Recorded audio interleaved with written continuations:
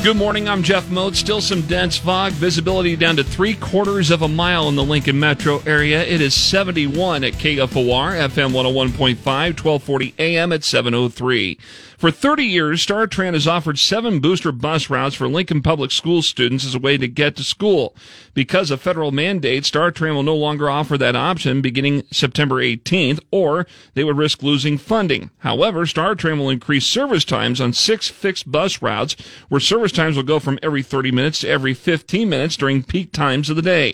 Carla Kozier is the Assistant Transit Director for StarTran. Routes with planned increases in service include Route 13, 27, 40, 41, 44, and 53. Kozier says that they are able to accomplish this and still meet federal regulations. A list of those routes can be found at KFORnow.com. Proposed adjustments to the second half of the city's biennium budget. Mayor Larry and Gaylor Baird announcing Thursday those proposed changes, which would include a $6 million property tax rate cut that would be the largest in 20 years.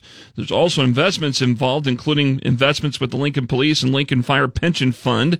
The operating city budget for the second half of the biennium for 2023-24 would be $261 million.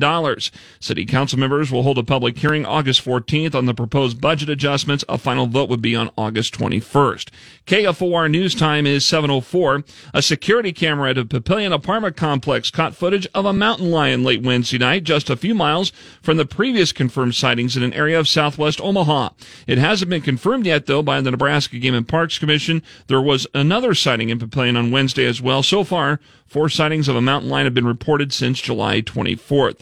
A former corporal with the Nebraska Department of Corrections turned herself in to the Nebraska State Patrol investigators on Wednesday at the Lancaster County Jail. She was arrested on suspicion of first-degree sexual abuse of an inmate or parolee.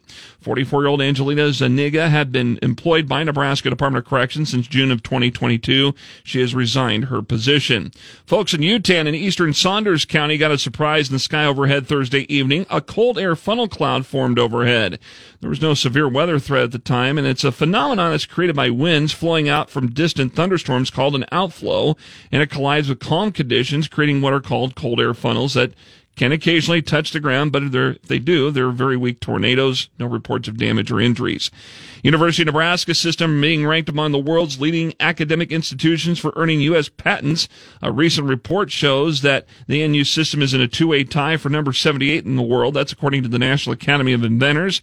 With 45 patents earned in 2022, it marks the 6th straight year that Nebraska has been included in the top 100.